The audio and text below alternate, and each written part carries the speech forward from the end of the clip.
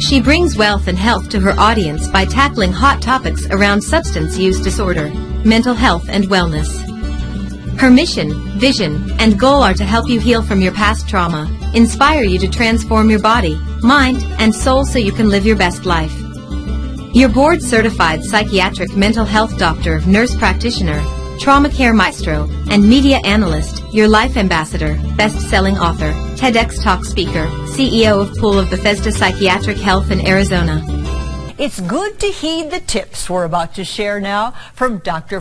Stephanie Hancock. She is a self-help author and a trauma care expert, joining us now with great ideas for keeping kids sharp all summer. Dr. Fumi, it's so great to have you along. Thank you. Thank you so much for having me. Thank you. Yes, I think this is something as parents and grandparents we worry about every year. It's like, you know, we feel like summer kind of undoes everything that kids learn. Do you find that happens when you work with families? Absolutely. A lot of my kids are in the middle of taking their test, their final test. So everybody's all hyped up right now. So their parents are really looking for ways that they can kind of tone things down as soon as they're done with their testing and exams. Yes, yes. Well, you gave us some tips that we're going to share and put on the screen for folks. Your first tip is to get away, which is it's a great time of year to do that when the kids are done, to give them a change of scenery. Explain a little bit more about that. Absolutely. A lot of our kids, especially with this pandemic, many of them are they've done their classes in the house, they've done it on ground, they've been cooked up in the house. So it's good to change scenery. They do not want to stay in-house, which they've done for the last 2 years. So it doesn't even matter if it's outside of the state. It could just be within the state, as long as you're changing scenery, doing something away from something that they're already used to, their regular everyday routine. They're all for that. Yes, give them a break. And parents need it too. I mean, we all need the break. Finding purpose, that's something we all need, and kids need it too, don't they? Absolutely. Now, well, here's the thing. If a kid does not have anything to do, you're looking for trouble. That's trouble right there. So our kids are very inquisitive. So you want to keep them busy, at the same time entertained. So it's important that for you to be able to grab and hold on to their attention, you need to give them a purpose, something that they can latch onto and say, yeah, this is mine, even though you gave them the idea, but they can look at it and say, wow, we love this. That's good. That's good. Now, sometimes people just say, well, I'll just send my kids to summer school. You say some education is good, like put in some kind of learning. What would you advise on that? Well, education is always good, right? But we have kids that are all burnt out right now, right?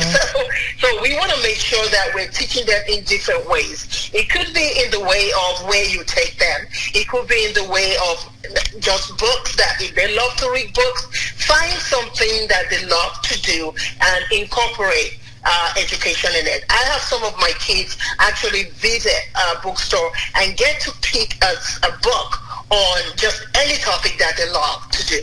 So education is important as long as it's different from the kind of education that they're receiving in the classroom. Okay, that's good, because sometimes kids don't even realize they're getting an education. They're having fun, but they are learning. They're learning something, right?